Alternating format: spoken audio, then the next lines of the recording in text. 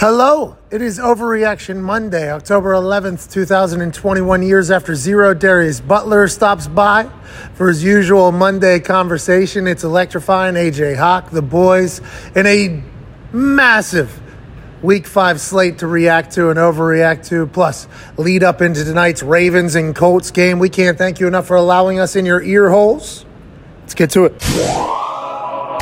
We will be saying things so over dramatic that people will say there's no way you actually mean that. And we might not mean this tomorrow or Wednesday or Thursday or Feel Good Friday, but in the moment on Overreaction Monday, you're supposed to let it all out. You're supposed to ask the question, are the Chiefs dead? Oh, I'm not saying I'm asking that question. It does sound like at Boston Connor might be asking that question, but that's what Overreaction Mondays are for in the NFL season, to overreact. So today we'll be doing a lot of that. Darius Butler will be joining us in a couple hours, I believe. AJ Hawk will be joining us. Hopefully your phone calls on the 5-Hour Energy phone line, 1-833-4-McAfee. We got reactions around Twitter. People saying their team's going to the Super Bowl. This player's an MVP. This team stinks. They need to fire everybody here. This is a beautiful thing. This is Week 5. Tonight wraps up with the Colts traveling back to Baltimore because, funny story, in 1987, 6, 5, or 4. okay. One of them. One of those In the years. 80s. Yeah,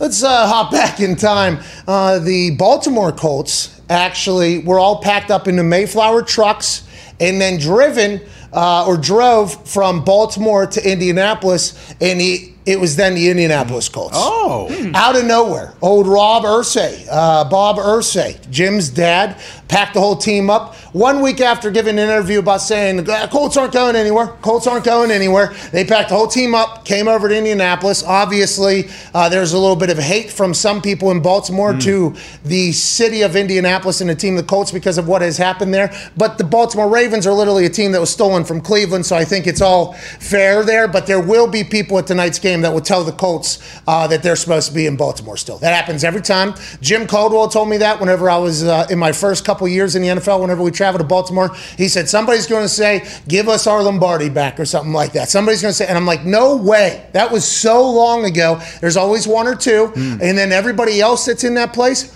fucking wild animals. Yes. This crowd tonight, Baltimore, on Monday Night Football.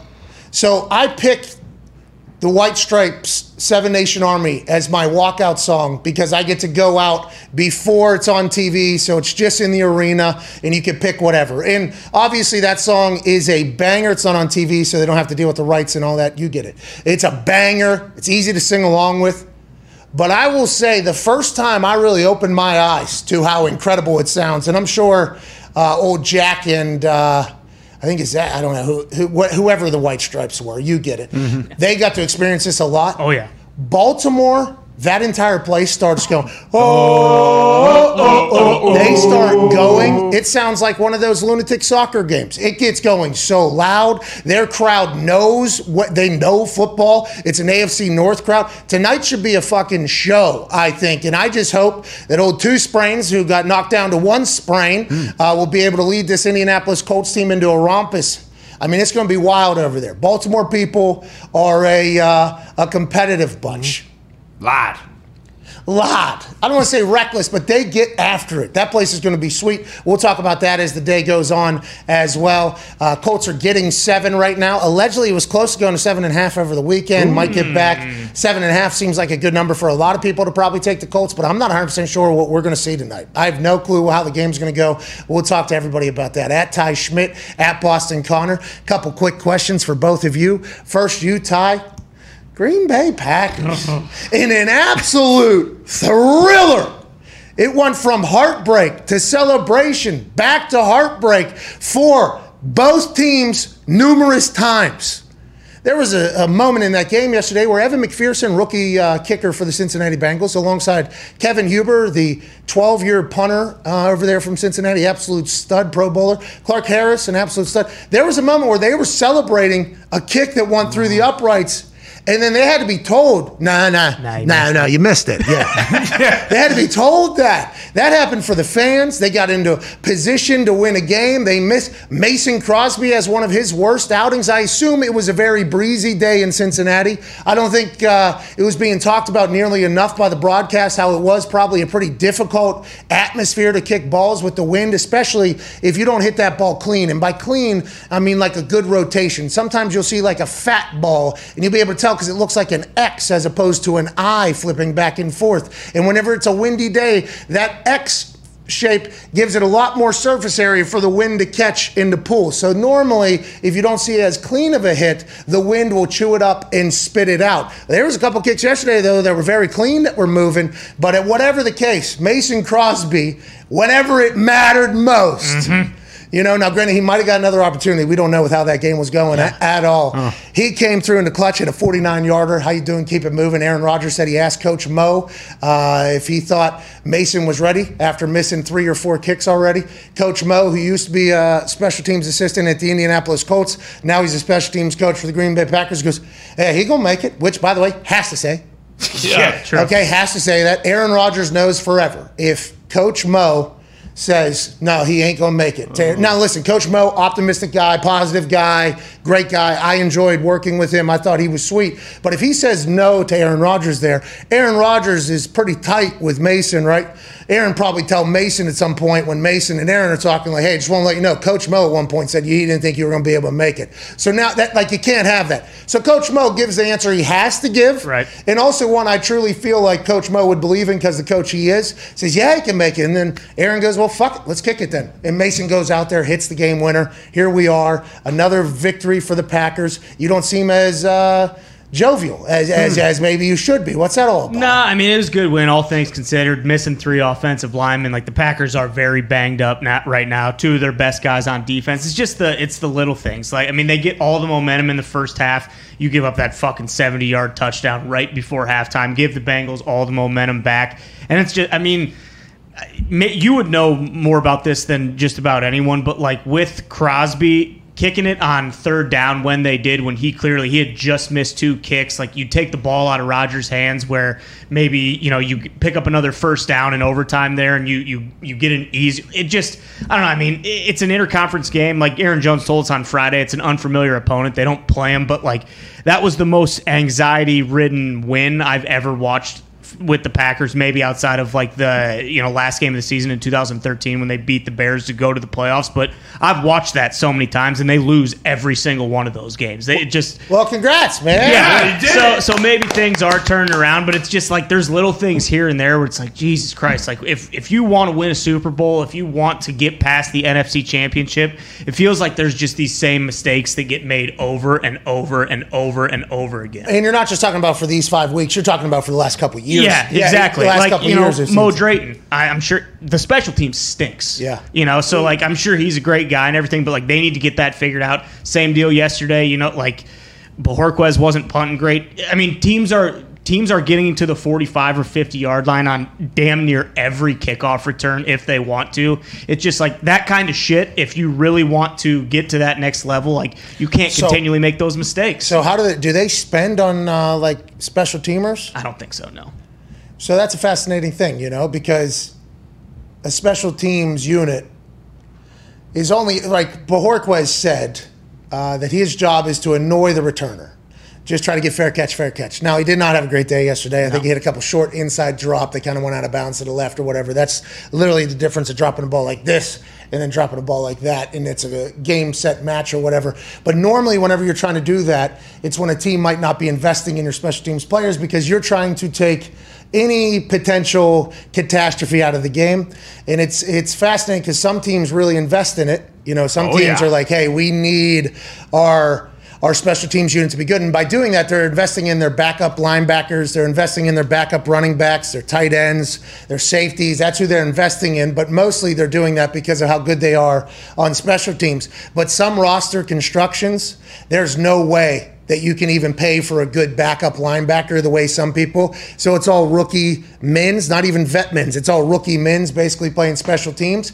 And you have to remember whenever you look at special teams, and this is not an excuse for any missed kicks. I mean, this is the rest of the people that are on the field there. They've never played special teams before in their lives. Right. The players that make the NFL are always the best players at every best. And unless you're at like Alabama, I think, has some of their starters play special teams because they know that they're going to do that in the NFL. Nowhere else has their best players playing special teams in college because if they get hurt, your team probably stinks because they're NFL guys.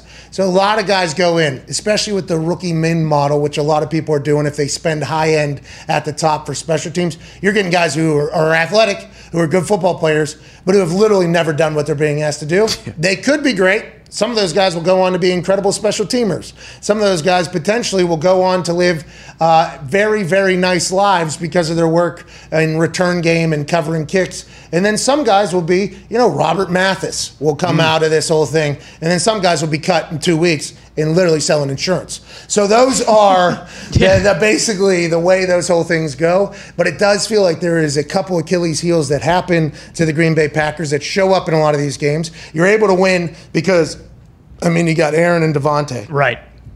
Who are hawk and animal. They are so good. Yeah. Insane. It is so much fun to watch. And you look around the NFL, there's Jamar Chase and Joey B, by the way. They're a tag team that is awesome. Yeah. Jamar, obviously, in his first year. Joey, basically, in his first year, still after getting hurt in his rookie year. They are a tag team that is fantastic to watch. But when Aaron and Devontae just start cooking, and then you can even add Randall Cobb in there, I think. He had a huge catch yesterday. 3rd and 18, Randy Cobb took quite a shot, as did Aaron. But there's just a couple things that happen on Sundays that are going to be mesmerizing. And it's going to be probably Aaron Rodgers and Devontae making some sick play in some ridiculous time, whether it's to set up for a field goal, extend the game, whatever the case is. That is awesome. And it's nice to see that the Packers won that game. I hate it for the Cincinnati fans, though. They got to watch their team not have an indoor practice facility. Yep. They got to watch their coach speak in front of a substitute teacher rolling thing. Yeah, that's right. No podium available. $1 billion operation, biggest league in the world, $110 billion media rights deal signed just last year, not counting merch and everything, advertising, live events, tickets, and everything else. Okay, not even talking that. They had a substitute. They had Sweet Chuck's. Movie day. That's right. They had Sweet Chuck, legendary substitute teacher at Plum High School. Rest in peace, Sweet Chuck. They had Sweet Chuck's little fucking roller with a movie in front of their coaches speaking at a press. Look at this thing. Underneath the highway. Yeah.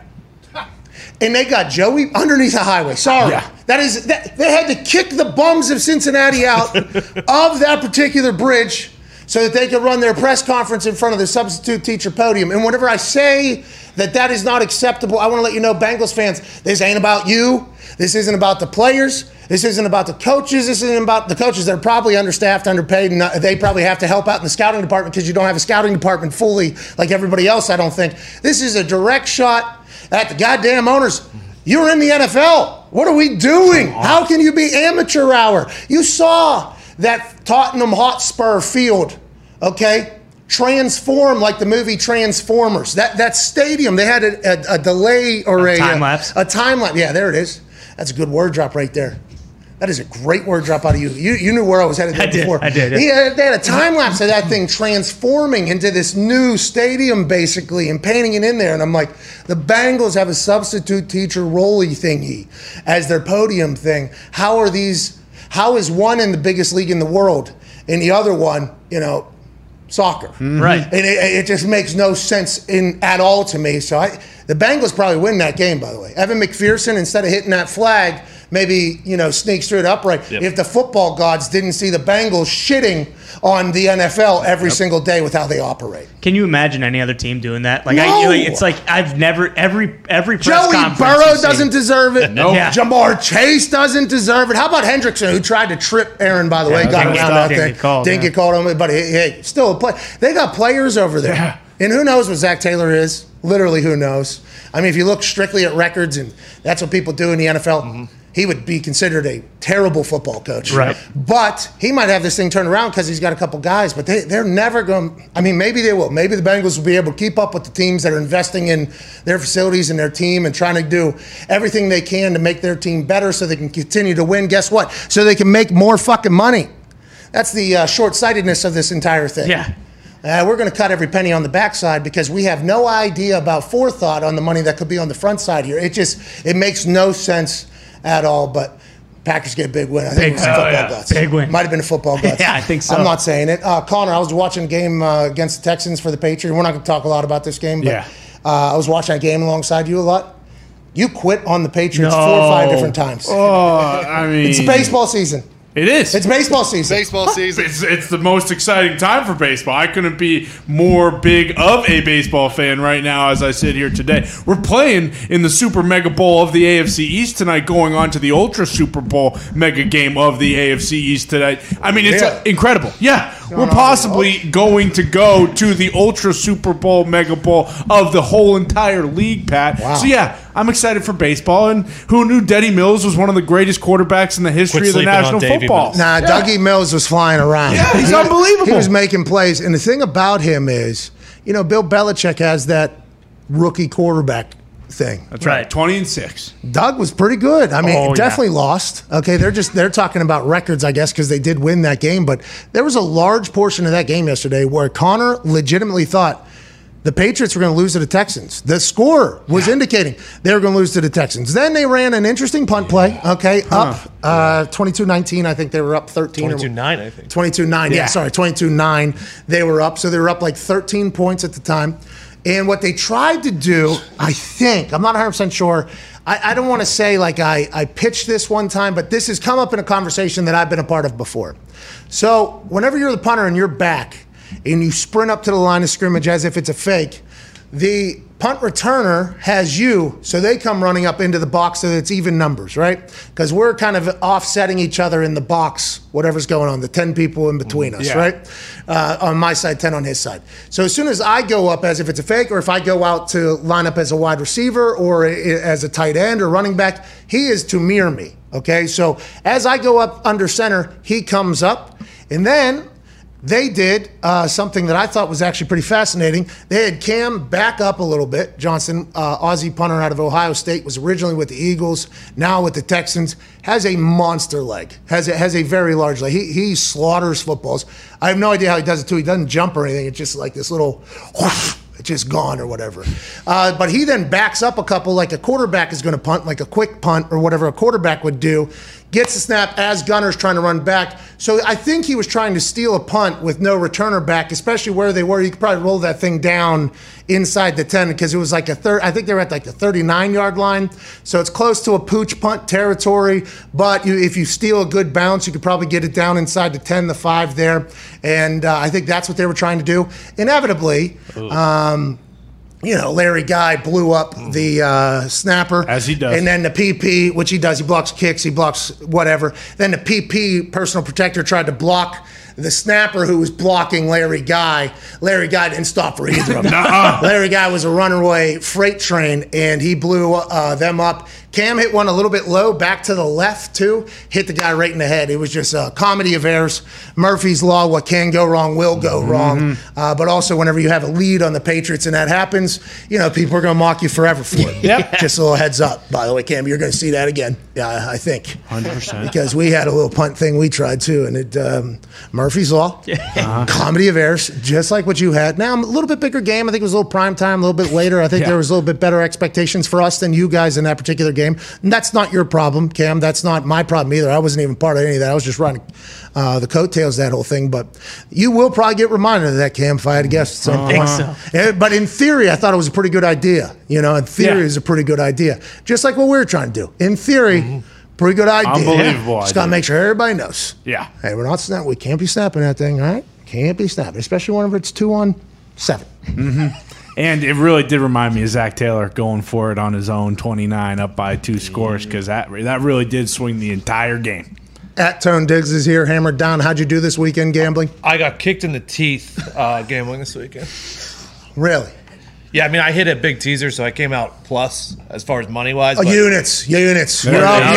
Hey, up units. So other than that, got kicked in the teeth. Oh, no. A little bit different feel out of the Hammer Don boys? Well, when overs and favorites hit all weekend, it's not going to be a good weekend. Yeah, because you're an unders and underdog guy. Correct. Yeah, you like to see bad football. Yeah, Correct. I want to see the bad team Yeah, I win. almost threw up watching the Chargers and Browns. Okay, so thank you for transitioning to that. I'm assuming you will get hot. I ended up 8-6, I believe. Ooh, here we Ended go. up 8-6. That's good. A couple big ones. You include that, yeah. The Super Boost. I had a couple. Oh, the Super Boost. Yeah. Hey, we hit the Super Boost. Yeah! Listen, I wasn't even that loud about this particular Super Boost because I, just like everybody else, thought that maybe I had to earn to deserve the respect I thought that maybe some of my picks were given. And the same game parlays on Thursday nights, plus 1,600, plus 1,300, those weren't hitting. And maybe a couple of the players that I relied heavily on did get hurt in the games that we were betting on. So it was is it my fault? Am I starting to mush this? But don't look now. Don't look now. Mm-mm. Super Boost has hit the last 2 times. Hey. That's what we call a little bit of momentum. That's what we call a little bit of a heater. That's what we call a little bit of, hey, this Super Boost might never lose again. Good chance. There is no reason for me not to overreact on this Overreaction Monday, but I have to say, I made a decision that the Super Boost just won't lose ever again. I made that decision 2 weeks ago, and I've been right ever since. So now we got to continue to ride this train. And although it was just one bet, one pick, boosted from minus 110 to plus 120 or whatever, that's great boost, by the way, in that entire thing. Oh, yeah. It was just one team that had to do one thing, and at the end it did look a little sketchy because they were up 10, and we thought the other team was potentially going to have to drive down and score a touchdown, the Niners. They end up kicking a field goal, settle that thing to 7. Kyler and the boys run that thing out. We cover. How you doing? Keep it moving. Super Boost might be the hottest thing on the internet. Yeah! What will the next Super Boost be? And will you tell me? I hope you will, because we need to take millions and millions of dollars from FanDuel because we know they're winning. Oh, yeah. Too often. We've gotten to experience it. We've gotten to feel it. Now we need to get to the point where we start doing the winning. Hell yeah. We start doing the taking. Hell yeah. We start doing the raking. What? We start doing the fuck me. No. Fuck you. What? Super Boost hit. But other than that, a couple parlays as well. AJ went 6-8. We'll talk to him in the second hour about how he's doing. But big for our show. Big production value. How you doing? Keep it moving. Sidebar. We got one. Yeah! All right, let's run down the list of things that happened yesterday in order in which we graded them of importance. Now, that should be called into question if you're looking at the sidebar wondering why is this one high and why is this one low. We are trying to grade them of importance. It wasn't the entire council voting, but there was a legion of gentlemen discussing this whole thing.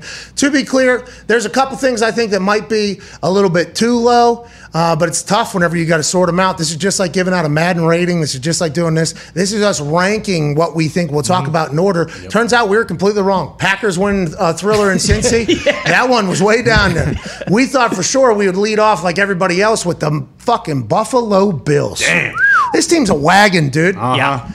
Now, obviously, the past 3 weeks, of the ass beatings that they've been handing out to people has been fantastic to watch. They were on a 56-0 run over a 6-quarter run, actually. It was unbelievable. After that first week against the Pittsburgh Steelers, the Buffalo Bills went on this demolition run, and I loved it. I didn't know how. When none of us, did they just flip a switch and say, hey, we're going to fucking kill everybody? Is that what they did? Is that why the Packers have come back and won as well? But it seems like the Bills have done it in much more dominant fashion, so much so it is going down the record books for their point margin, even though they lost their first games. Yeah. Okay, they lost. I would assume that all these other teams did not lose a game in their first 5 games since 2000. Highest point differential through their first 5 games since 2K. The Pats in 2019, 121. Did you guys start off 5-0? Do you know? Yeah, 8-0. Okay, Bears 2006 plus 120.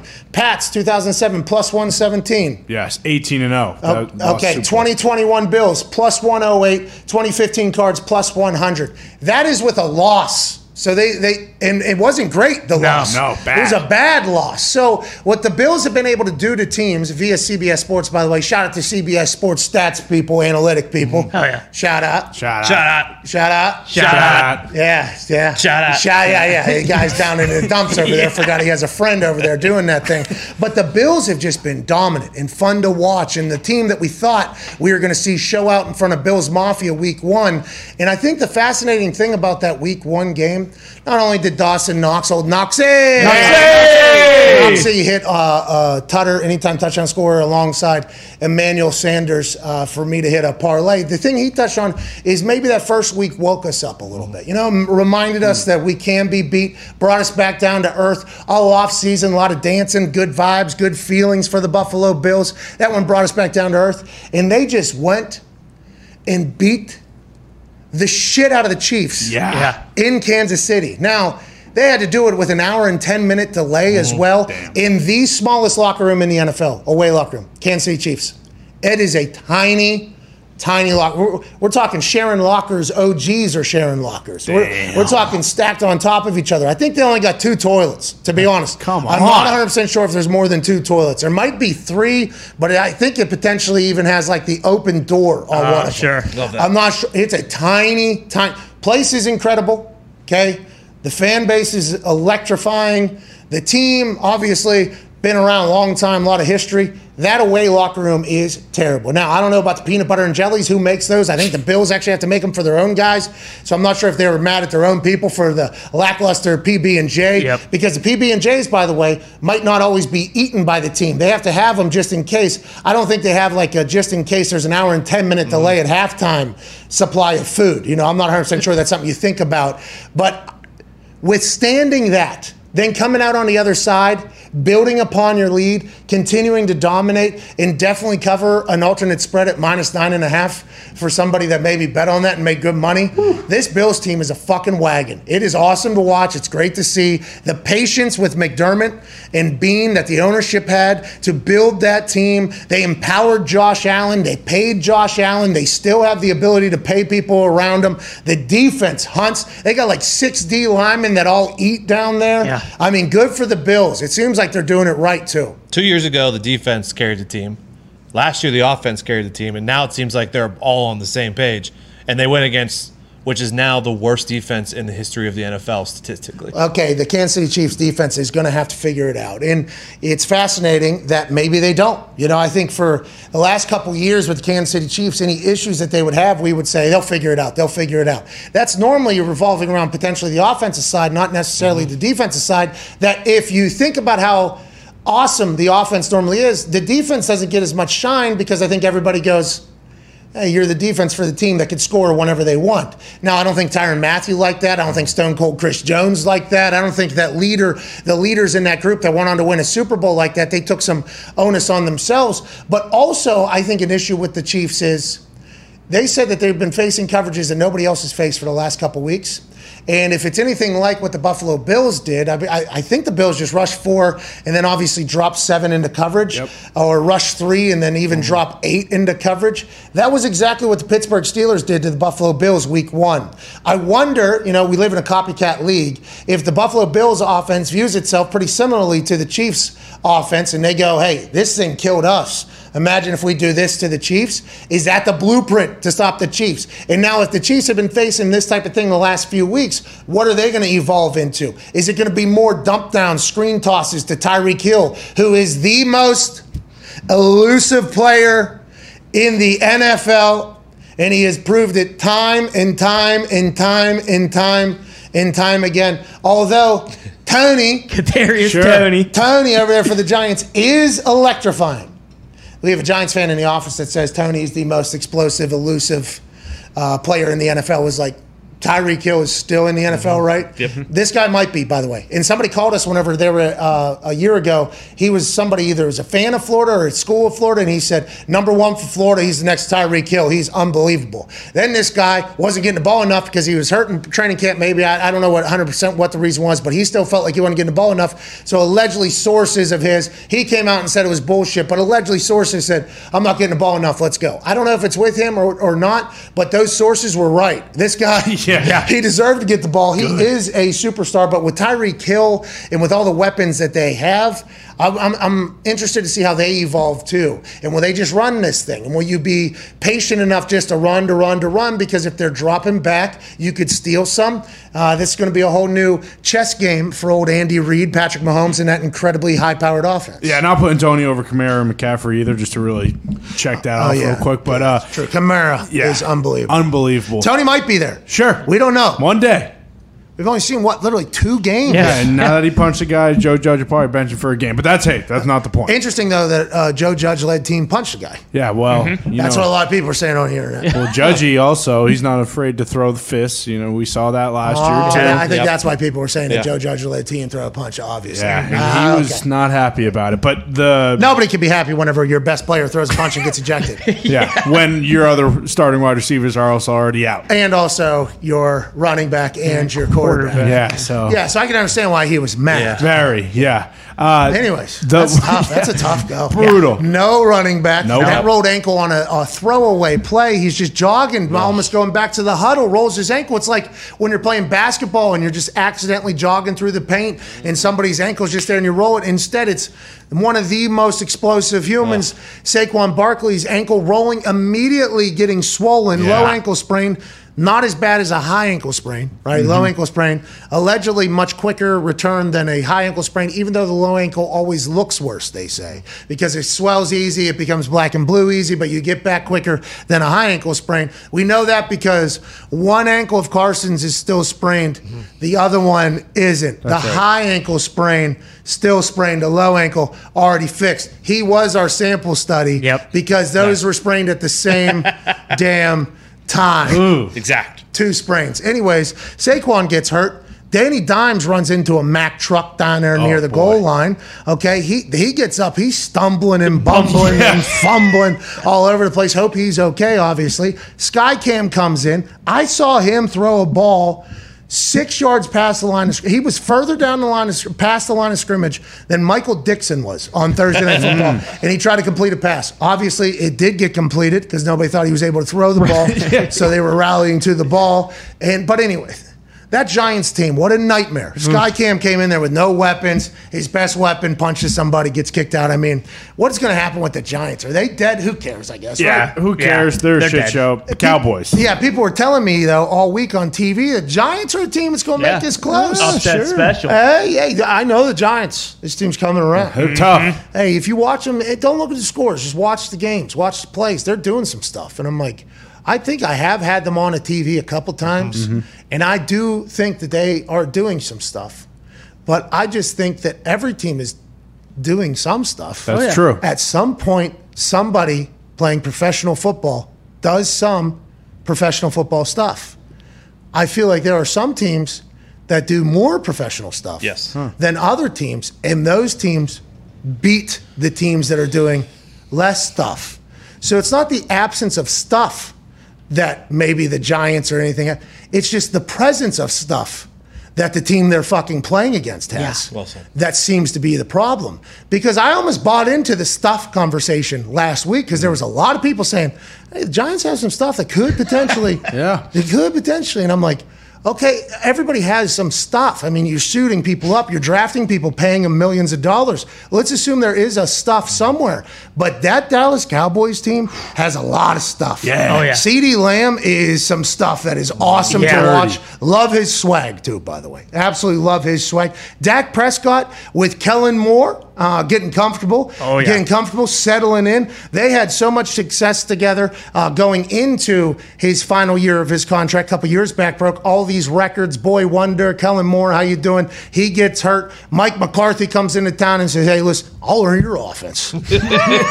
Fuck. Like, if we get in a game, it's a big moment, and like we have to win the game. I won't know what to do because it's your offense.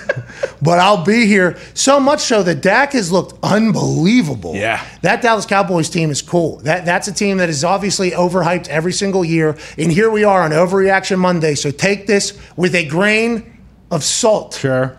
Cowboys look like they're the team that has been hyped up to be for the last 10, 20 years. They legitimately do. And the Giants might just be a fucking disaster with a lot of injuries, but this Cowboys team seems like a lot of fun to watch. Yeah, Zeke seems all the way back. Like he's playing as good as ever, and their defense finally. Like Trayvon Diggs is unbelievable at picking balls off. He's got great skills. Yeah, Ty. Yeah, that's what I was going to, like, they haven't been worth shit because they invested all that money in Zeke, and now he's playing like he was a couple years ago, and Dak could win MVP this year. Like, their offense can shred just about anyone's defense, I think, and no one expected their defense to turn around this quick. Do you think Zeke is eating Buckeye heroes? Without Probably. question. 100%. Yep. Probably whenever he gets going. Yeah. It was great to see that again because it felt like that hadn't been around for some time. Yeah. Everybody knew he was explosive, elusive, and incredible running back, but we hadn't seen it for some time. Everybody's like, well, remember he went down to Cancun down there, held out, got paid. Anytime running back gets paid, he ain't good no more, blah, blah, blah. He seems to have completely transformed his body.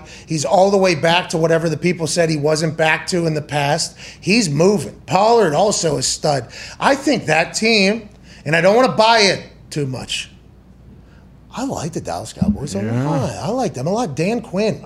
Dan Quinn has come in there and made them have an identity on the defensive side of the ball. Trayvon Diggs, I know that he's a lot of people are tweeting, anytime I tweet about Diggs being a magnet, 6 interceptions through 4.5 games. Okay, 6 interceptions, 4.5 games. Now, granted, obviously that game has now ended, so he has 6 picks through 5 games. Okay. But at the time, it was unbelievable. There was a lot of people saying, well, why don't you talk about the 100 and some yards he gave up or whatever? It was like, okay, I will talk about that. But this dude himself got an extra possession for the Dallas Cowboys 6 times already in 5 games. You're going to live with that. You're going to be okay with that. A lot of Dallas Cowboys fans tweeting he's prime-ish. A lot of Deion Sanders comparisons coming to Trayvon Diggs. I think watching that defense play versus how they played last year, obviously Diggs' addition is huge, but Dan Quinn deserves some sort. He's got that backwards hat. Oh, yeah. Locked He's in. sitting in a suite that looks like it's Jerry's up there. Yeah. And he's just up in the sky cam, looking down, just making magic. That team looks vastly different than they did last year on the defense. I love what you mentioned about Mike McCarthy. He basically lied to Jerry, Yeah. saying that he watched a bunch of film. Oh, I watch every play. And then, you know what? Let's keep the offense coordinator. It feels like it'd be a lot easier if we just kept his offense instead of me teaching everybody an offense. Let's just do what he's doing. Yeah, and who's moving my office in for me? Because I think the way I saw this going is I sit here, we do the thing, song and dance. I hit the watermelons. Kellen and Dan win the game. I go to my office. I talk to the team. Hey, good job out there. Good job, boys. Then I hit the watermelons. Imagine if. Now, this is back to Nagy's point, I think. Which is Chicago Bears. Hey, let's go. Bear down. Bear down. Are the Raiders dead? People are asking questions about the Raiders, but the Matt Nagy thing of last week, where people are giving Bill Lazor all the credit because he took over play calling duties and the offense got much, much better than the averaging 1 yard per play average they had just the week before that with the same team, same quarterback, same everything. A lot of people are giving Bill Lazor all the credit, and Matt Nagy said, well, me as a head coach, allowing and dictating what he can call and play. Basically, something along those lines. Came off as an asshole, everybody thought. I think he was just trying to explain his side in his, what's his role now that somebody else is calling plays? Is he even a part of it or whatever the case? Then obviously he comes out and says Andy Dalton's the starter if he's healthy, and everybody on earth said, well, we want to hear what Bill Lazor thinks, because Bill Lazor is the offense coordinator. Then a couple of days later, Justin Fields is the starter. It's like, okay, maybe everything's coming together over there. Maybe there is dysfunction. Who knows? I don't know how it's operating behind the scenes. I love Justin Fields' press conference. I love the way Justin Fields plays football. And if you're a Chicago Bears fan, you got to be fucking pumped that you guys seem to have a real squad. Beat the Raiders so bad everybody thinks they're dead. Yeah. That is what the Chicago Bears are doing to teams right now. Yesterday. Yep. Well, they continue to do that. You got to be pumped, Zito. Victory steaks all around. Yeah, I was so happy. Yesterday, my lady made chicken. I said, throw that chicken away. We need steaks right now. Okay. Coco, thanks for the hard work. Thank you for making that chicken, by the way. Yeah, thank you for that chicken. He will eat it today, obviously. But shout out Kyra, though. Kyra was doing really well, and that was our biggest thing was missing a kicker, right? Well, Cairo Santos is bombing balls. He was once at the Chiefs, then he was with the Titans, I think. Out of Brazil, he strikes a good ball. I wonder why he probably just gets cold and they don't hang on to him because they don't have as much invested in him. He's been a savior, though, for the Chicago Bears. Yes. And I think the Chicago Bears fans love Cairo. I get a lot of tweets about Cairo. Like, hey, how come you never talk about Cairo? You never talk about Cairo. I apologize. I should talk more about Cairo, especially if the Bears are going to continue to win games. That feels... Now, the NFC North, we all know. Playing the Packers this week. Runs through Lambeau. The Packers missed 4 kicks. Oh, no. Okay, that's an extra 12 points. Yeah. You know, I mean, there's a lot of things that happen that don't normally happen against a great Bengals team. I like that Bengals team a lot. They left 6 points on the board as well, I guess. But the Bears have to know that the Packers run the North. What? But Justin Fields gets hot this year, and this Bill Lazor offense, that the defense continues to go. What's going to happen next year for the Packers? What's the NFC North looking like with Kirk Cousins and the Vikings over there? Is Kirk sticking around in the NFC North? It might be a brand new NFC North next year with Jared Goff. I'm so heartbroken, man. Oh, boy. That poor guy. Saddest thing ever. Hey, I love that I don't know how in professional football, as the head coach, he was able to get that emotionally attached week 5 of the NFL season. Because normally you got to go through some shit with your team to kind of buy in. You know, like Chuck after the leukemia thing, like that really brought us together. I guess losing from a 66-yard field goal and some other stuff is some bonding things. Yeah. But I love how invested MCDC seems to be in that locker room. At what point will he turn cold-hearted and jaded and not care? I hope never. I don't think it ever will. I hope not, man. I think MCDC loves football more than any human that's ever existed in this entire universe. That's what I'm talking about. MCDC's turning it around. He can be the Lions head coach forever. I don't care. Sign him to a lifetime contract right now. I love him so much, and I feel so bad for him. Now, there's a couple faces in this room from other cities and fans of other teams that just said, this guy said a coach who has yet to win a game to a lifetime contract. It might sound like the most Detroit Lions fan thing to say, but it's real. It seems like he genuinely cares about Detroit and the team. I can't wait. I can't wait for his winning press conference. It's coming. It's coming. It's coming. I know that's coming. I can't wait to hear it. It's probably going to be a little bit, but back to the NFC North. That Bears team, if you're a Bears fan, you got to be fucking pumped for the future all of a sudden because Justin Fields looks like a dude, acts like a dude, talks like a dude. Everything about him seems like you got a guy. And with the NFC North very much up in question for the future, that has to feel pretty fucking good. I feel absolutely amazing. I thought we were going to lose just because we didn't have Dan Montgomery, but 2 guys just came up and took his place. I thought we played very physical. So you like the whole team. You say Nagy's building the boys up. Yeah, they are, yeah. The whole team. There's actually a bunch of things saying that Nagy was talking to his mics, that he was calling plays the whole time. And there was a guy who did a whole thread, was like, yeah, he did not. Like, he made sure to see like how many times he lifted his play sheet and stuff like that. But it's funny that they're trying that's to throw a whole narrative. thing. That narrative about, because last week he said, I let him call some plays. We all put together the game So I think he's plan. pretending talking to Mike sometimes and lifting his play sheet. The NFC North is run by the Packers, will be until further notice, and the NFC West continues to be awesome. Obviously, the Rams do what the Rams do against Michael Dixon and the Seattle Seahawks on Thursday Night Football. But the Cardinals and Niners yesterday, it was a doozy, man. Yeah. It was a battle. Trey Lance is a stud. I don't know if he's going to be an incredible quarterback, but I think Kyle Shanahan will be able to create plays and opportunities. Let me take that back. When I say great quarterback, I mean in the old school standard thought process of what a great quarterback is. I'm not sure he's ever going to have a 99 rating at throwing, okay? And if he is, it might be a little bit. He might be able to work on it in the offseason, build over the next couple years, just like Josh Allen, just like Lamar Jackson, just like Baker Mayfield, just like all other young quarterbacks. So this isn't a shot at Trey Lance as a quarterback. But whenever he and Isaiah Simmons had a stalemate. Wow. And it wasn't a touchdown. Obviously, it was not a touchdown. But Isaiah Simmons, who is a freak on that Arizona Cardinals defense, by the way. They're using him in the right way, too. He's flying around. He seems to be everywhere. Out of Clemson, nobody really knew what he was going to be. Oh, are they going to beef him up, make him a linebacker or a rush or safety? What do you think he's going to do? He does everything. He runs into shoulder to shoulder with Trey Lance. And although he didn't score, I think at that moment, I personally was like, oh, this dude's a fucking tank of a human. Yeah. He can also throw. He seems to be fast. I think his football IQ is great. I think it's going to grow and grow. Shanahan pulling the strings. They could be something. They're going to have to adjust that offense, though. It's much different than the Jimmy G offense. Okay, Yeah. I think it's going to have to be, but we don't know if Jimmy G's healthy enough. So I don't know if Shanahan can make the complete adjustment right into the Trey Lance offense because Jimmy G's still looming, I think, because he had that Charlie horse in the calf. That's right. But on the flip side of that, the Cardinals fucking go, dude.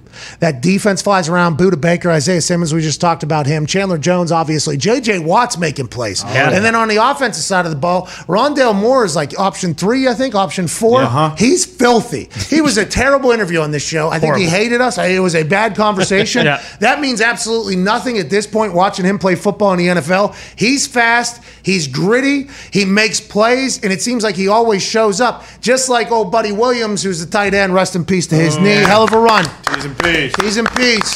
Mr. Williams, that tight end always seemed to be around the ball out of nowhere. Who is this guy? I love this guy. He gets hurt yesterday. Absolute shame. But Kyler, DeAndre Hopkins, I mean, they are balling over there. And James Conner's running like it's his first year at the Steelers back in the day whenever he was wide open out there. Yeah, it was nice to see because the Cardinals really, their offense, it was okay yesterday, but like their defense kind of won that game. And then with Trey Lance, it does, you said it, very much feels like Josh Allen year one. Like he's not great at throwing the ball right now, but you could always develop into that. And I could see why Jimmy G has been starting until now. Yes, and I think Shanahan was trying to say that after the first game that Trey Lance saw time.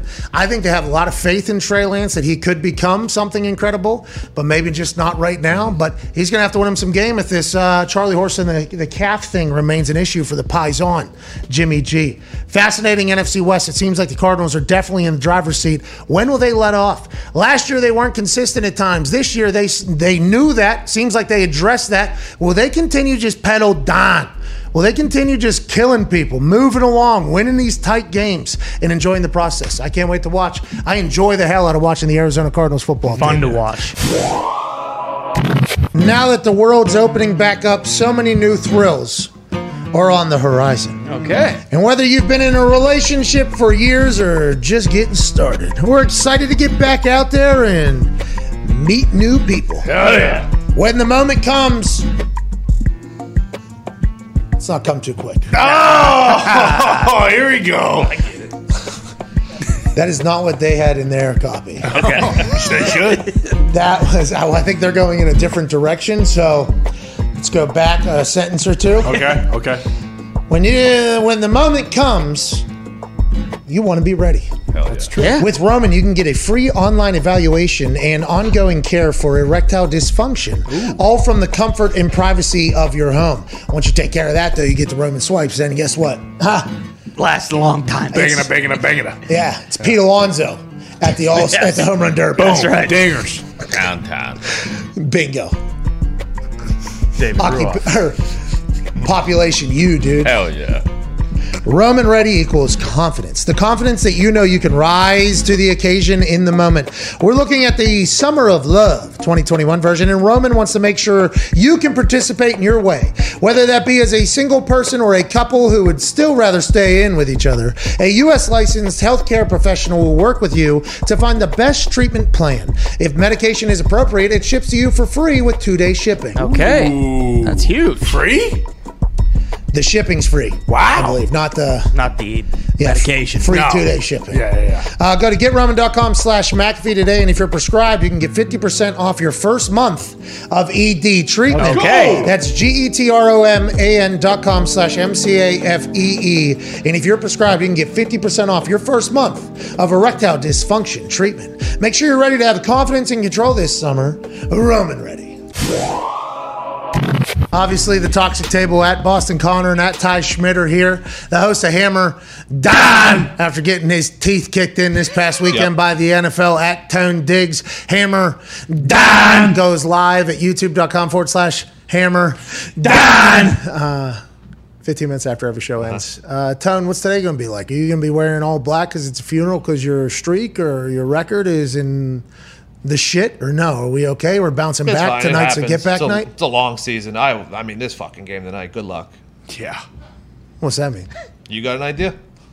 I know. I do. I do. Oh. I think I do have an idea. Okay. I don't love it. I mean, I know which team I like better, but I mean, who the fuck knows? You know, I actually have a bet tonight. Oh, really? Yeah, with a local establishment over there in Baltimore. Oh, really? Yeah, there's a little bet. That scumbag place? Bingo.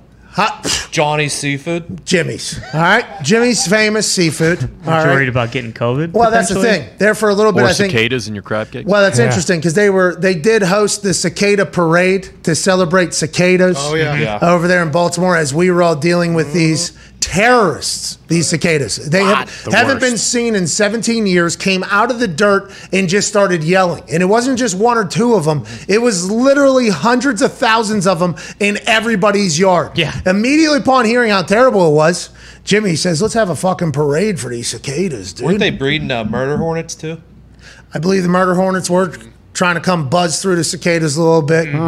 Trying to, hey, let's go ahead and make the super alpha murder annoying thing. Yep. We will actually create the. No, I'm not going to say it. No, I'm not going to say it.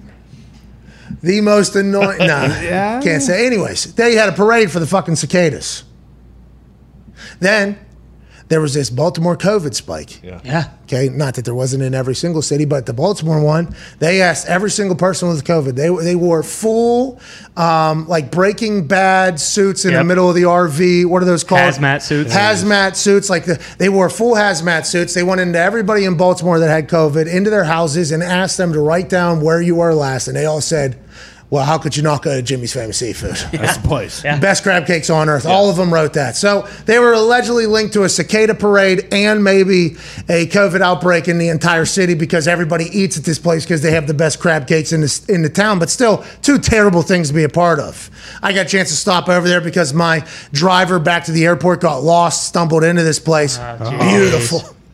Beautiful new bar. Yeah. Oh, Reno. Redone. Beautiful new bar. The bakery looks unbelievable. I'm like, what is this place? Okay. TV. What is it? I go upside. Guess where? It was fucking Jimmy's. Of course. So all roads lead to this place, it seems like. bitch. I go inside. They have some very, very, very expensive tequila.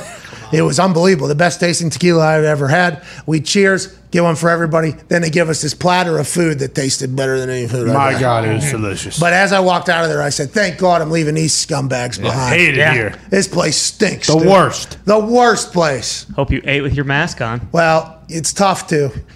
Tried. Yeah. But with those crabs, it's you gotta almost use the A steak. Anyways, I have a bet with them tonight. If the Colts win, which is going to happen. All right, for the sake of this is a bet. Hell yeah. The Colts, which is going to happen. Hell yeah. This team's bonding. All right, I saw them board the plane via the Colts social media. They all look like they're upbeat and happy and confident. If the Colts win, Jimmy's will donate $1,000 in crab cakes to Indianapolis first responders. Wow. If the Ravens win, I have to purchase $1,000 worth of crab cakes for our listeners because they do ship nationwide and they taste just as good as if you're in Baltimore. Right. I'd say let's make it 5,000. All right. Okay. 5,000 for each. I assume he agrees. So that's what's on the line tonight. $5,000 worth of crab cakes for listeners. $5,000 worth of crab cakes for first responders. Let's assume everybody's going to end up with crab cakes somehow because one of us will try to out. No. Because we got to out, Top hand. Yeah, have to, especially with them. So it's a big night tonight. There's a lot of crab cakes on the line. To join us and chat about this and his thoughts on how this outcome could potentially be, ladies and gentlemen, college football national champion, Super Bowl champion, Ryder Cup champion, AJ Hawk. What's up, dude? Hey, I don't get. So why are they scumbags if they gave you free booze, free food, and they're going to donate to the first responders? Did you hear about the cicada parade? Huh? Okay, that makes them scumbags. Yeah. It does. Yeah. They dressed them up. Yeah, did you hear about COVID, dude? Everybody in Baltimore. No, what's that? Well, so I tried to explain. You must have missed this part because you were so flabbergasted by the goddamn cicada parade. You're probably like, oh, we should have had that in Columbus. That's unbelievable. Celebrate something that's just so annoying. But they polled every person in Baltimore that got COVID over the last 18 months. And the one thing that they all had in common is they had eaten at Jimmy's. So you do the math, okay? Everybody gets COVID. One X factor, Jimmy Seafood. Super So, spreader. How about that? I mean, the crab cakes are delicious. You know, the crab cakes are unbelievable. Best you're gonna And I find. guess everybody in Baltimore does eat there, but that's the only X factor that I could find on the findings that I looked into. So, scumbags, ipso facto. Also, they're not even giving you points tonight. Classic scumbag move. Bingo. Wow. Bingo. And they might have texted me and said, hey, you up for this? And I might have said, yeah, without even looking into it. So that might have been them outsmarting me, which meant even more scumbags. Yeah. Yep. Dude. But goddamn, their crab cakes are great, AJ. they're delicious. Their food is Top so tier. good. They gave us some stuffed oysters or something like The that. scallops. Some steaks. Oh, it was so good. But fuck them. Okay, is that a franchise? Are they all over? Are they all over like the state, or are they all over the country? They should be, shouldn't they? That's a place that should be immediately. I'm thinking Joe's Crab Shack. When you say Jimmy's Seafood, I think of Joe's Crab Shack. I've seen that in Ohio. I've seen that too. I think those went out of. I think COVID killed Joe's. Yeah, for sure. I think COVID on Joe's, which recipes to all the companies that did not survive through the world stoppage or whatever. But Jimmy's is a different vibe. Yeah. It's a vibe. When you go in there, it is. I mean, everybody in there is terrible. Horrible. But as you're in there, you're like, this is a good time. Hey, how we doing? Hey, there's a bakery downstairs, and the story of it's even better. Like, even though they're scumbags, 2 kids' dad opened that place. I think he passed away when they were young. They started running that store as like high schoolers, like 2 guys. So Like old buddy with the Trashers. He was in high school when he took over the team. bingo, Yeah. bingo, yeah, absolutely, similar situation, I think. But yeah, the bakery is so. They had this incredible. They had this cookie brownie thing. Oh, Connor told me there's a pizza store down in the basement. yeah, I think they were giving pizza late, huh? Is that what you said, Connor? No, AJ's trying to spin his web of toxicity, and I'm not going to have it today. Oh, you're saying? Oh, wow, This cosmic fucking guy. it's I'm just saying what he Wouldn't told be me. surprised. Oh, This you're guy. All right. Anyways, let's talk about what happened yesterday.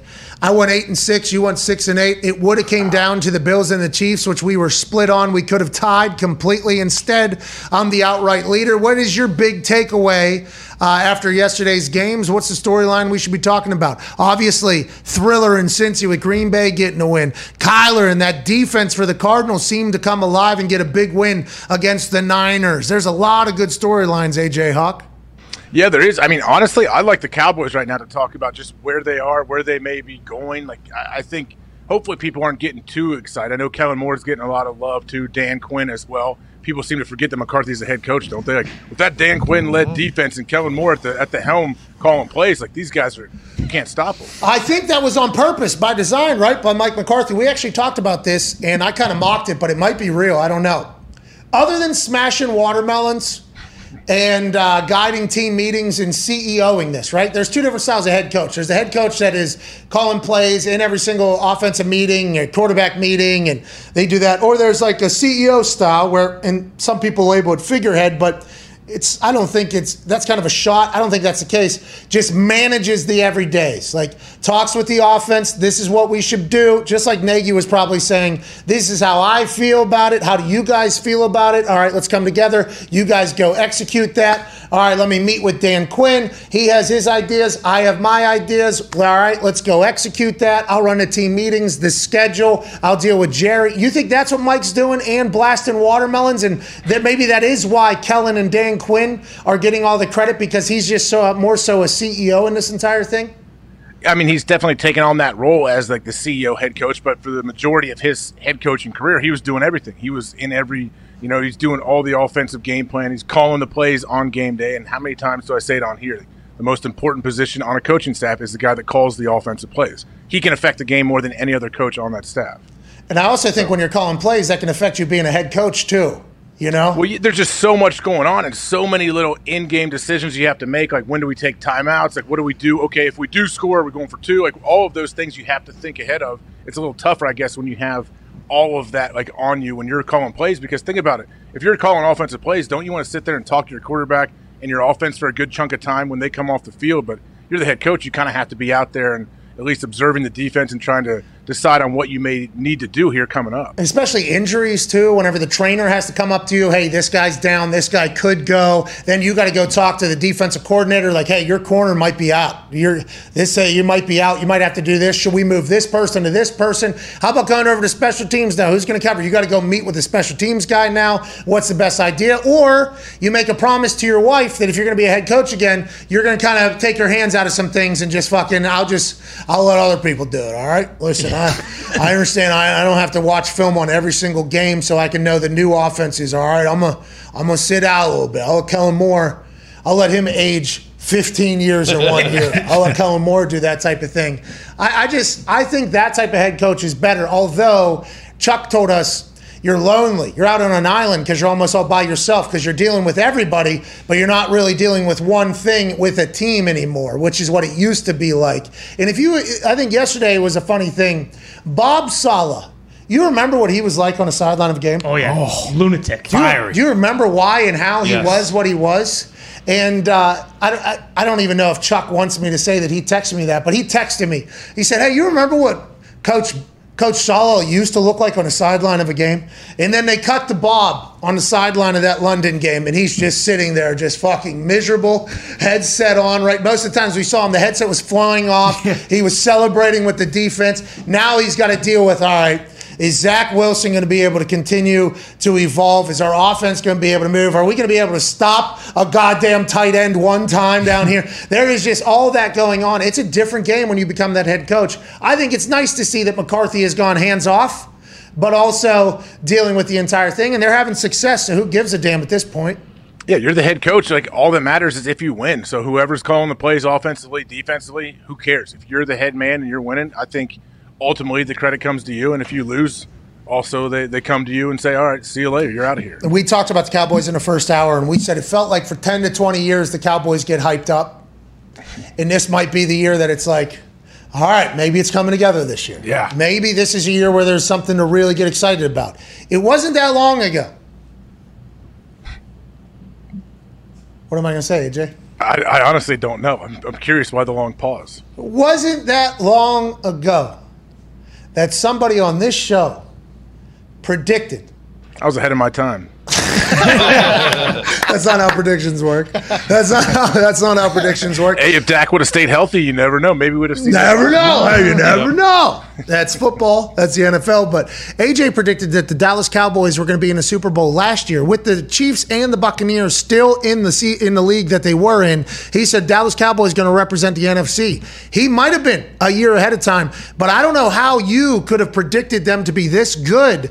And maybe you did. Maybe you did think they were going to go on to do great, but I think it's because of Dak, right? It's our belief in Dak. I think the more I learn about Dak Prescott, the more and more I'm like, okay, that team could be a team because they got a guy. They got a fucking guy. You need a guy. You got a guy, you can win. You don't got a guy, you can't win. They got a guy, it seems like. They got a guy in Dak, and also Zeke is playing, I think, very, very good, like he was a couple years ago. CeeDee Lamb, I love that dude. Like, just everything. His look, his whole uniform, everything about it. His socks. I'm hoping he doesn't get fined every game for his socks. He seems to be able to skirt the rules there, but the dude seems to be unstoppable. I love how he obviously is not super thick. Like, he's a skinny little dude, and he seems to just run by everybody. He runs great routes. He's fun to watch. He's been fun to watch for the next 12 years probably for the Cowboys, hopefully. Yeah, and Dan Quinn has turned around that defense. You know, Mike McCarthy leading the way. The man. Yeah, he is. He's turnovers. It's amazing what you can do. Like, when you have eyes on the ball and you're breaking, like, you can create turnovers. And a guy like Micah Parsons doesn't hurt to hit on him in the draft too, where you can move him wherever you want and he can have an impact. People are saying Diggs is like Prime, new edition of Prime. Deion Sanders. That's what a lot of Cowboys fans are saying, I believe, because, you know, they saw Prime in their prime, watching the prime time of the Dallas Cowboys. Now, are we back to it with the modern day prime? 6 picks in 4.5 games, 6 picks in 5 games. Absolutely doing it. Fun to watch. Good for the Cowboys. But they beat the Giants. The Giants stink. Yep. Yeah. Giants stink. So let's go to a couple other games, shall we? Your thoughts on the Bills Chiefs before Darius Butler joins us. What do you think about the Bills and the Chiefs last night? What a rot. And that locker room's small, AJ. For an hour and 10 minutes, 2 toilets, for them to come out and continue to bury the Chiefs. That was a great performance by the wagon that is Bills Mafia. Yeah, I mean, I wouldn't say I'm super worried about the Chiefs, but yeah, I'm not as confident as I was 3 weeks ago. Maybe I feel like the Chiefs can always figure it out. I know they probably eventually will, but man, the Bills look awesome, and I think obviously Josh Allen is a huge reason. I like their defense. It was cool to see Micah Hyde get a pick 6 in that game too. But yeah, I mean, I don't know what the Chiefs are. I don't know. Like, I definitely know like they're going to be there, and if they stay healthy, they'll make a run at the thing. But I just don't know if they can, like, how do you turn this thing around to where they look like the Chiefs that we know? Defensively, it's a potential problem. I don't know how you fix that. On the offense, I think they're going to have to finagle with some things because they said that they've been seeing coverages that nobody on earth is seeing the last few weeks. So I think what everybody is doing is potentially just rushing 3 or 4 and dropping everybody back into coverage. So whenever Patrick Mahomes, who said that he just started learning how to read defenses like a year ago, everything that he had known in the past is now changing because they're dropping 2 to 3 extra guys into the coverages. So what was once cover 2 is now cover 2 with 2 floaters almost happening back there. Is that an accurate assessment of what is happening if they drop 8, 7 back to them? And is that going to be a problem that they can't fix? Well, it's hard when they do that. They rush 3 or 4 and they say, all right, here, we're not going to give up anything deep. We're going to keep at least 2 safeties deep, and you're not going to beat us over the top. Yeah, you can move down the field usually, but eventually people are going to try to squeeze the ball into a window you shouldn't. It's like the whole bend but don't break thing, I feel like. And when you get opportunities to win one-on-ones, you have to win with those front 4, I think, and get some pressure. It sucks. It's like when Aaron comes on, he's talked about back in the day when the Bears used to have Urlacher and all those guys. They're running Tampa 2 like 60 times in a game. That would happen. And they're just trusting, like, hey, we're going to make him throw underneath balls, not beat us over the top, and eventually – we're going to force him into it. We're going to get a tips, overthrows, and try to get a turnover. The Manning cast displayed that beautifully, I think, whenever he was playing against the Raiders. No. Lions. Yeah. He was playing against the Lions. They were in cover two, and Peyton, who I never saw just run the ball all the time. I think he threw the ball most of the time. He was like, this is the challenge, right? They're daring you. They're challenging you just to stay consistent, run the ball, not do anything crazy. Like, this is the challenge. You got to frame that in your mind if you're Aaron. And then all of a sudden, on a 3rd and 7 or something, they go into man, and Aaron just boom, right down, and then boom, touchdown. So it was cool to watch Peyton watch Aaron do it, because literally as soon as they dropped out or went to cover 1 or whatever, went to one-on-one outside, Aaron acknowledged, like, Aaron was almost more excited than Peyton was. It was like, all right, we can throw this one, bang, bang, touchdown. Then they went back to the cover 2, boring stuff. That's crazy that is literally what they're trying to do. We'll give you yards, but we think eventually you're going to get greedy. It's just like, can you stay patient, and can your defense hold up as well? It's a crazy game. Can your defense hold up with having like 2 safeties deep? Like, if they don't need to bring an extra man in the box and they have a light box, like, can your 7 guys in the box stop their run game too? Like, you have to prove to them that you could stop the run too. Like, offensively, if you can run the ball when they're doing that, they're going to have to start bringing a guy down and try to get a little more risky, I guess, at least in the pass game. Joining us now is a man who played safety, nickel, I believe dime, and corner. Probably had to come into the box and drop into coverage his entire career. That's football. Ladies and gentlemen, the host of the Man to Man podcast, Blue Wire podcast. Congrats on that. And also the host of Everything DB, ladies and gentlemen, Darius Butler. Yo, what's up, fellas? Good week. Hey, great week. I hope you had a fantastic one gambling. I want to kind of cap off this conversation we're currently having. Patrick Mahomes said they're seeing coverages that nobody else has ever seen before, basically. And I think the Bills only rushed on one play. They brought pressure. Kind of what the Steelers did to the Bills week 1. Is that what people have to do against these high-powered offenses? And do you think they'll be able to beat it? Or do you think this is just going to become their life now because of how much they throw and how much success they've had? I mean, I think definitely they'll be able to figure it out, at some point. Like AJ said, you definitely have to have a threat of the run. We're going to keep as many guys back as possible. You saw last year, they came out of the gate against the Bucs. And I think Ty Hill had like 200 yards in the first half one game, and Bowles adjusted the second half. And then you saw in the Super Bowl, they did the same thing. They kept 2 safeties back. You prevented Tyreek Hill from, creating that big play, and you force them to be patient. So they're going to have to adjust, but they still have the weapons. I know it's overreaction Monday, but I definitely won't write them off yet. Everybody doesn't have that personnel that the Buffalo has. You know what I mean? They got a good enough personnel, good enough team, good enough defense where they can rush for and they can be multiple in the back end. They got 2 safeties that can pretty much do everything. So if you have the personnel to do that, they're going to struggle. But I think Andy Reid, Eric Bieniemy, Patrick Mahomes. They'll figure it out, and they're going through a little rough patch here. But, this is everybody jumped on that train early. They're going to dominate for 15 years. They're going to win 10 Super Bowls. It's the greatest thing ever. But as we know, the NFL adjusts, and sometimes they catch up. It's Overreaction Monday, dude. What? That's how it works. Week to week here, like a guy that we're saying is the greatest of all time next week is a coaching staff usually people will call for their head, say they should be fired. Like True. That's just where we are. That's what the NFL is. But I wanted to It's the jump world, to by the way. It's the world, not just NFL. the Vikings Lions game with the interaction with Zimmer and Kirk Cousins, which first off I thought was awesome. I think it's a great thing. There's no animosity there. That's what dudes do. Like, you get excited, you beat each other up. Like, what do you think of that, D-Butt? Was that all positive for you? Oh, definitely. Definitely positive. Zimmer was big on they were bumping heads early on. They're pretty close there. I was surprised by that. But I think it was an awesome interaction. It's tough to win ball games. They won a close one, at the buzzer pretty much against Foxy's poor Lions, man. I had my guy MCDC up there boo-hooing and shit. No crying in football, man. Figure it out. Get better. Win a damn. Oh, he cares. So everybody cares, man. It's a big boys league. Win a damn game. I feel sorry for Foxy, though. Hey, D-Bud. Foxy said give that guy a lifetime contract after that. Be the Lions coach forever, D-Bet. We've never had a guy care this much about a team that is obviously cursed. Bruh, caring, you get paid to care. You get, effort. You go get a bum on the street to run to the ball. Everybody does that. You got to care, man. Win a ball game, man. They're playing, they're fighting. I get it. As a Lions fan, I think he's setting the culture right. The guys do like him. The guys play hard for him. But I know a lot of people were jumping on that. Oh, Dan Campbell cares and he's crying. And, I didn't do much for me. Figure that shit out. MCDC loves his team.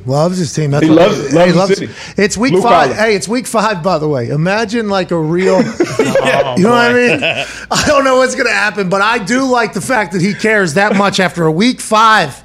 A week 5 loss. Let's fucking go, Lions. Let's go. Gut-wrenching losses, man. Hey, let's talk about defense not playing football. Okay, Darius, have a conversation.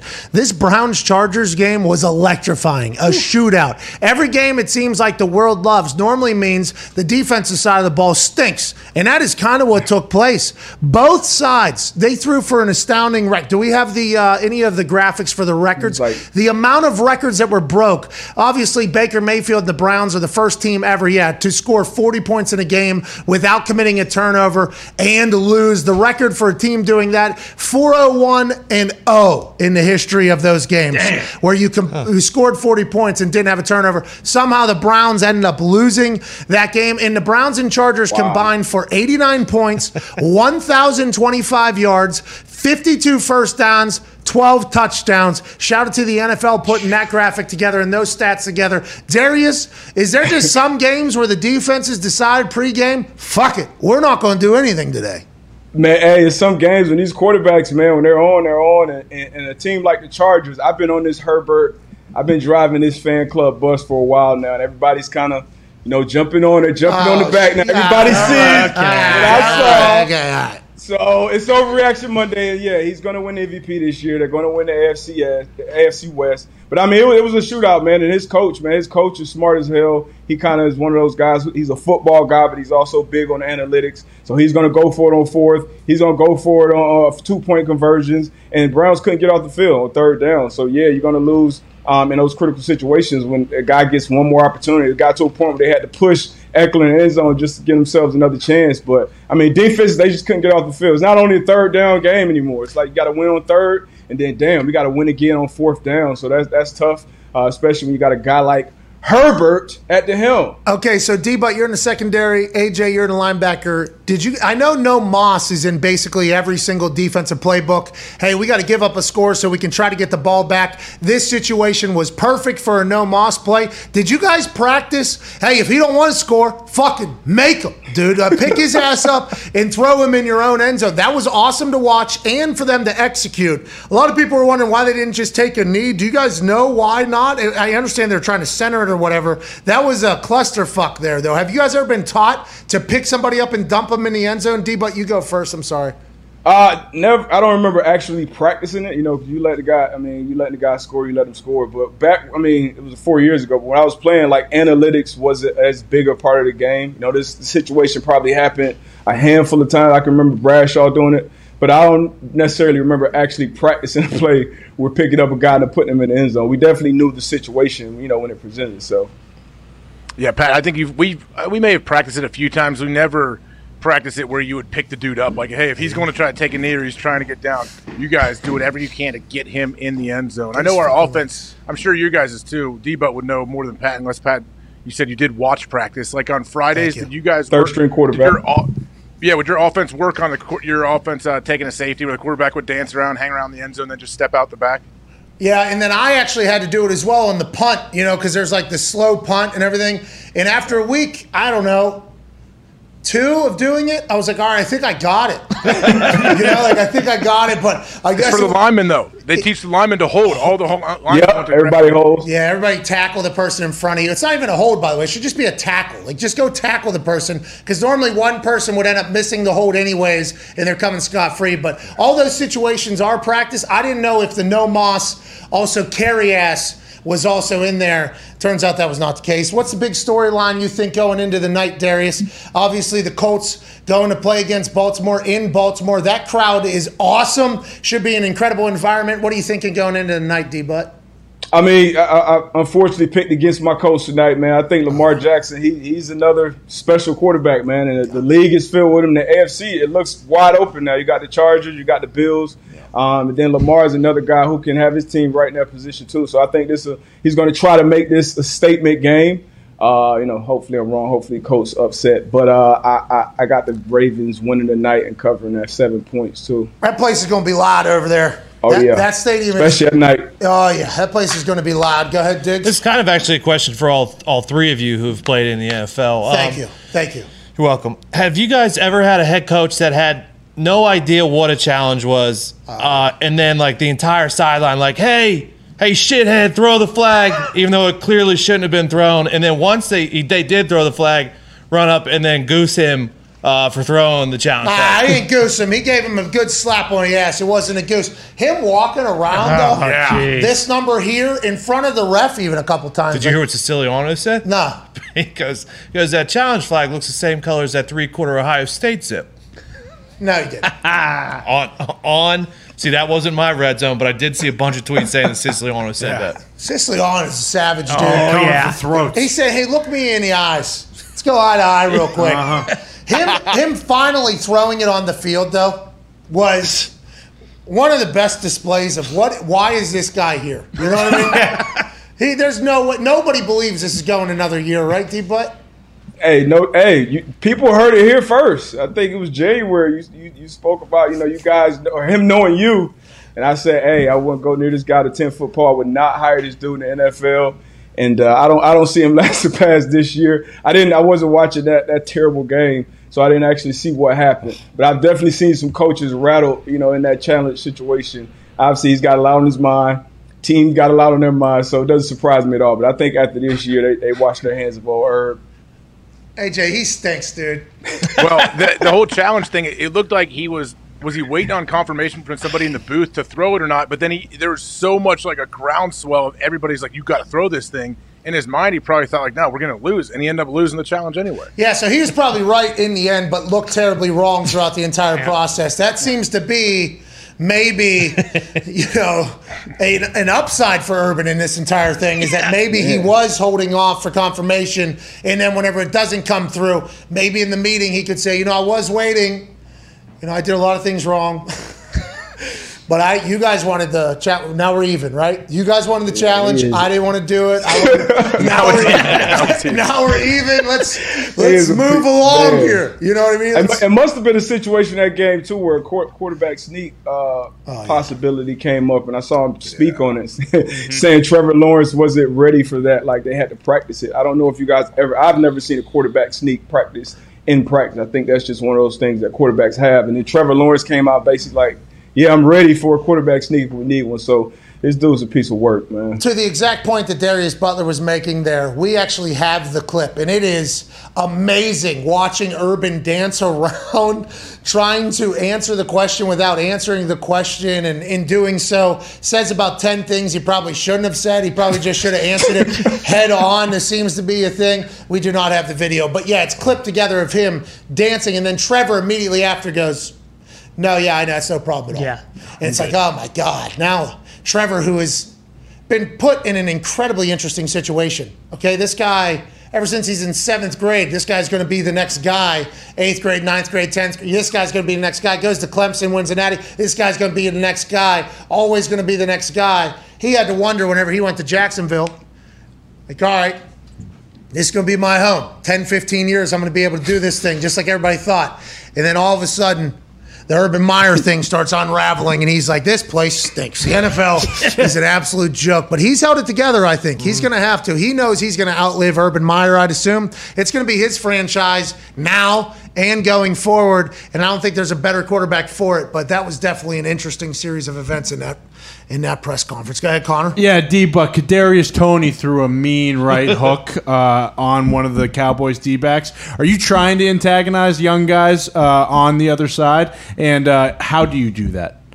No, I wouldn't say, not me personally, never trying to antagonize anybody. But it was stupid, man. He was having the best game, of his early career. Obviously, with a lot of guys being out with the Giants, he had probably over 170 yards, something crazy like that. So to do something like that, Joe Judge is going to have to either suspend him for a quarter or some bullshit to try to make a statement. But it's stupid. I didn't try to antagonize guys like, especially young guys. That wasn't part of it. You're just trying to win in between those lines. But stupid, selfish moment by him. Young kid, so I hope he learns from it. D-Buck, you're one of the biggest Doll fans I know. I assume you have your ear to the ground in South Florida. That team fucking stinks. Has the Deshaun Watson stuff really picked up around down there, or what are you hearing? It has picked up. Life comes at you fast as a Doll fan. We do stink right now. Biggest point differential in the league.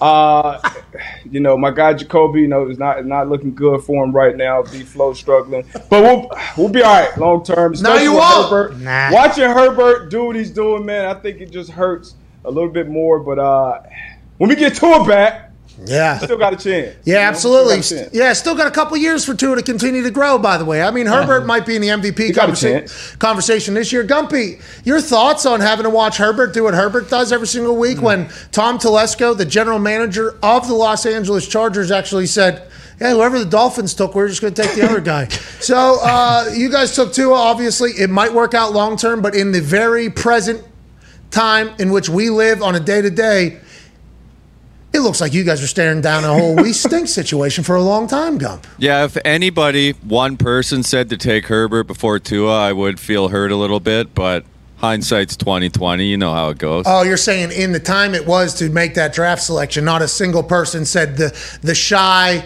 the guy who might not be able to handle the big lights, the guy who was out at Oregon, although he looks like he could be the part. He is not Tua, who's been at Bama and done the whole thing. Yeah, nobody was beating that drum. I did say don't take Tua. I did say a lot of people said don't take Tua, but nobody said to take Herbert. Tannenbaum said. Tannenbaum said? Tannenbaum said it would be irresponsible to take somebody with his injury history in the first 5 picks of the NFL draft. And we all thought that Tannenbaum was speaking as if he was speaking to the owner because he has a relationship, I guess, with the owner. So I automatically was like, well, if Tannenbaum, who's talking to the goddamn owner, saying it, he must be out of there. And then turns out maybe they were all throwing a little smoke and mirrors there in draft season. Yeah, that was my issue too. Obviously, he had a bunch of injuries at Bama, but that big hip one. And he's a lefty, man. I mean, you got to play your odds. Like, how many lefties have come in and dominate the NFL? You look at Vic, but he ran a 4.2, and I wouldn't say he dominated either. So when I'm going to lefty quarterback with those health issues, it was definitely a big concern there. I like Gump said, it wasn't on the Herbert train because of all the question marks that they had around him. But if you're an evaluator in this organization, you're going and looking and thinking about taking a guy at number 5, you should do a little digging and just find out that he's a damn introvert and he's not a bad leader and all this other bullshit. But hindsight is 20/20, and he does look like the best pick of that bunch. How come the lefty thing is a real thing? Why is that? I can't. I don't know why, but it's a thing. You know, that's the thing. So if I look Hey, I can't fucking tell you. I can't tell you. I don't know if it's the coordinator. You got to think, if you're a coordinator, if you're a play caller, your whole career pretty much, you've probably been calling plays for right-handed quarterbacks. Offensive line, same thing. Boots, you know, the different directions. Now your right tackle is the most important position too on the O-line. Yeah, so it changes things. The spin on the ball is different, just like a lefty punter and a righty punter. That's a different spin. It's different reasons why that may be true. But if I'm taking a guy top 5, if I am going to take a lefty, he at least got to have a clean bill of health. So it was a risk, and like you said, we still got time with Tua, though. We're not giving up on him yet. Still got time. Going to be a rough couple years watching Herbert do his thing, though. Go ahead, Nick. D-Buck, quick question. What the hell happened to UConn this weekend? You guys lost to UMass, dude. Oh, yeah. UMass. That is rough. It's rough. UMass used to be the school where guys would go when they weren't good enough to play on UConn. Like, that's where our guys like, oh man, go ball out of UMass. And for them to beat us, they were 1-11, I believe, in 2019. Didn't play last year, and they came out and beat us. It's bad, man. We're in a bad spot in UConn football right now, man. Hey, those cats stink, dude. We suck. Hey, we lost to Baylor. Bad. Embarrassing bad. Can't be losing to Baylor like that, especially it's Baylor without Matt Rule or RG3. Yeah. Well, you got to win game. I mean, we stink too. West Virginia's not great as well. But then as soon as I found out you guys lost to UMass, I was like, all right, I guess it could be worse. I guess I'll trust the climb of Neil Brown. We didn't lose to fucking UMass. I guess it could be much. Who's coaching up there, UConn? Spanos now. We fired Essel after 2 games, and then we hired Spanos. He retired. He retired. Yeah, he announced his retirement at the end of the season, and the AD just said, you know what, we're going to do this thing today. So he is retired. He's golfing right now. We got old Spanos up there. Frankie's up there coaching the O-line. You remember Frankie with the coach. Yeah, that's really the UConn coach right now? Yeah, no, he's O-line coach. I love him. Good luck up there. Hey, Frankie, get out of there. You can't be coaching for a team to lose to UMass. You deserve a lot better. Ladies and gentlemen, hosting the Man to Man podcast, a Blue Wire podcast, and also everything DB, ladies and gentlemen, at Darius J. Butler. Attaboy, How did Ohio State do this weekend? I believe they won. They beat the dog shit out of Maryland. Yeah, but they needed it. It was a good one. It is good. Get the boys back on track or whatever. But college football had maybe its greatest Saturday in some time. And that's why, like, the West Virginia Baylor thing definitely stunk. But I also got to watch the Red River shootout. Oh, yeah. Hey, Oklahoma was getting dog walked out there. Yeah. Absolutely smashed, stacked, and baited by Texas. There was actually the Aflac question by Chris Felica. Bear, what is the biggest blowout a first-year head coach has given to the other team in the history of the Red River shootout? And it was Switzer or something in 1974 or something. Yeah, 73 or 74 or something like that. He won 50-13 or so. I forget exactly what it was. They were talking about Sark coming into this thing and changing it completely. In the State Fair, down there in Cotton Bowl, beating the hell out of Oklahoma. Welcome to the Sark era, people were tweeting. I was getting texts and calls from my friends in Texas that love Texas. Bruce Pritchard, Texas legend, wrestling legend, texted me and said, fucking Texas is back, buddy. All right?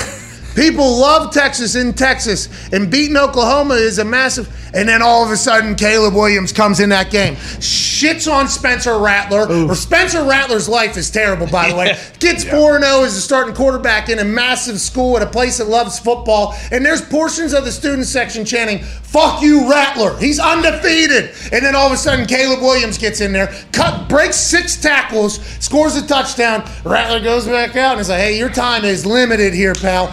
Boom! This freshman goes into superstardom. Spencer Rattler's probably transferring today, if I had to guess. Everybody's going to mock him and make fun of him. I don't know what he's supposed to do. Caleb Williams is a superstar. Texas loses. They stink. Didn't even cover.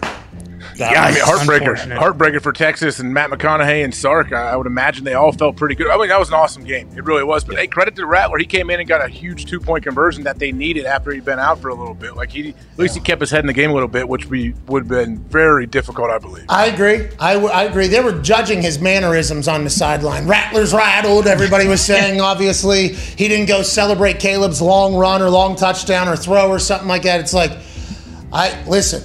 He should have been pumped up for him. I agree. He should have celebrated, been a good teammate. But you could also see how that kid potentially is like, oh, my life is over now. Yeah. The Heisman front runner coming into this year. Yeah. Top 5 pick. I was going to win the Heisman. Now I'm a backup. Yeah, but doesn't it? It's a Red River shootout. Fucking put that behind you, pal. Okay, worry about that tomorrow. Let's just get a win over Texas. Let's make sure we can put these horns down all over this place. Let's make sure we can do that. And I got a little lesson, too, from my my Texas friends.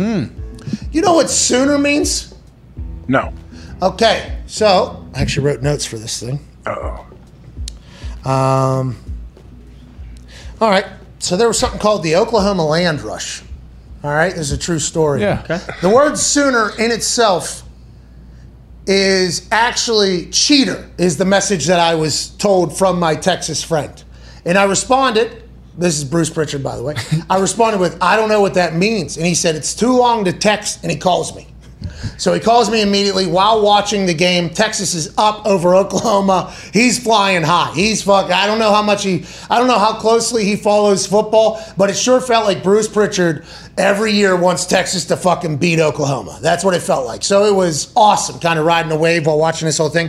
And the name Sooner comes from the Oklahoma Land Rush. They had made an agreement that everybody was going to be able to go get 2 to 4 acres of land whenever they were going across in the wagon and everything like that. And you weren't allowed to start seeking your land, your 2 to 4 acres, until a cannon went off in the morning when there was like sunlight. That would then imply everybody who's in one area could go off and find their land. It was something that was agreed to. What ended up happening, obviously, is there was a bunch of people that went out much sooner. They went out in the middle of the night before the boom. They claimed their own land, kicking people basically out of Oklahoma to go elsewhere. Wow. So the Sooners are actually the people that heard that there was an agreement about a boom to come to go get their land. The Sooners said, nah, we ain't waiting for that shit. I can't run as fast as that motherfucker.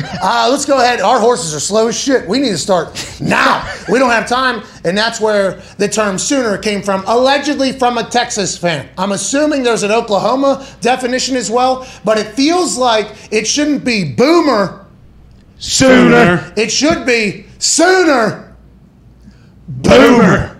I think, if that's an accurate tale.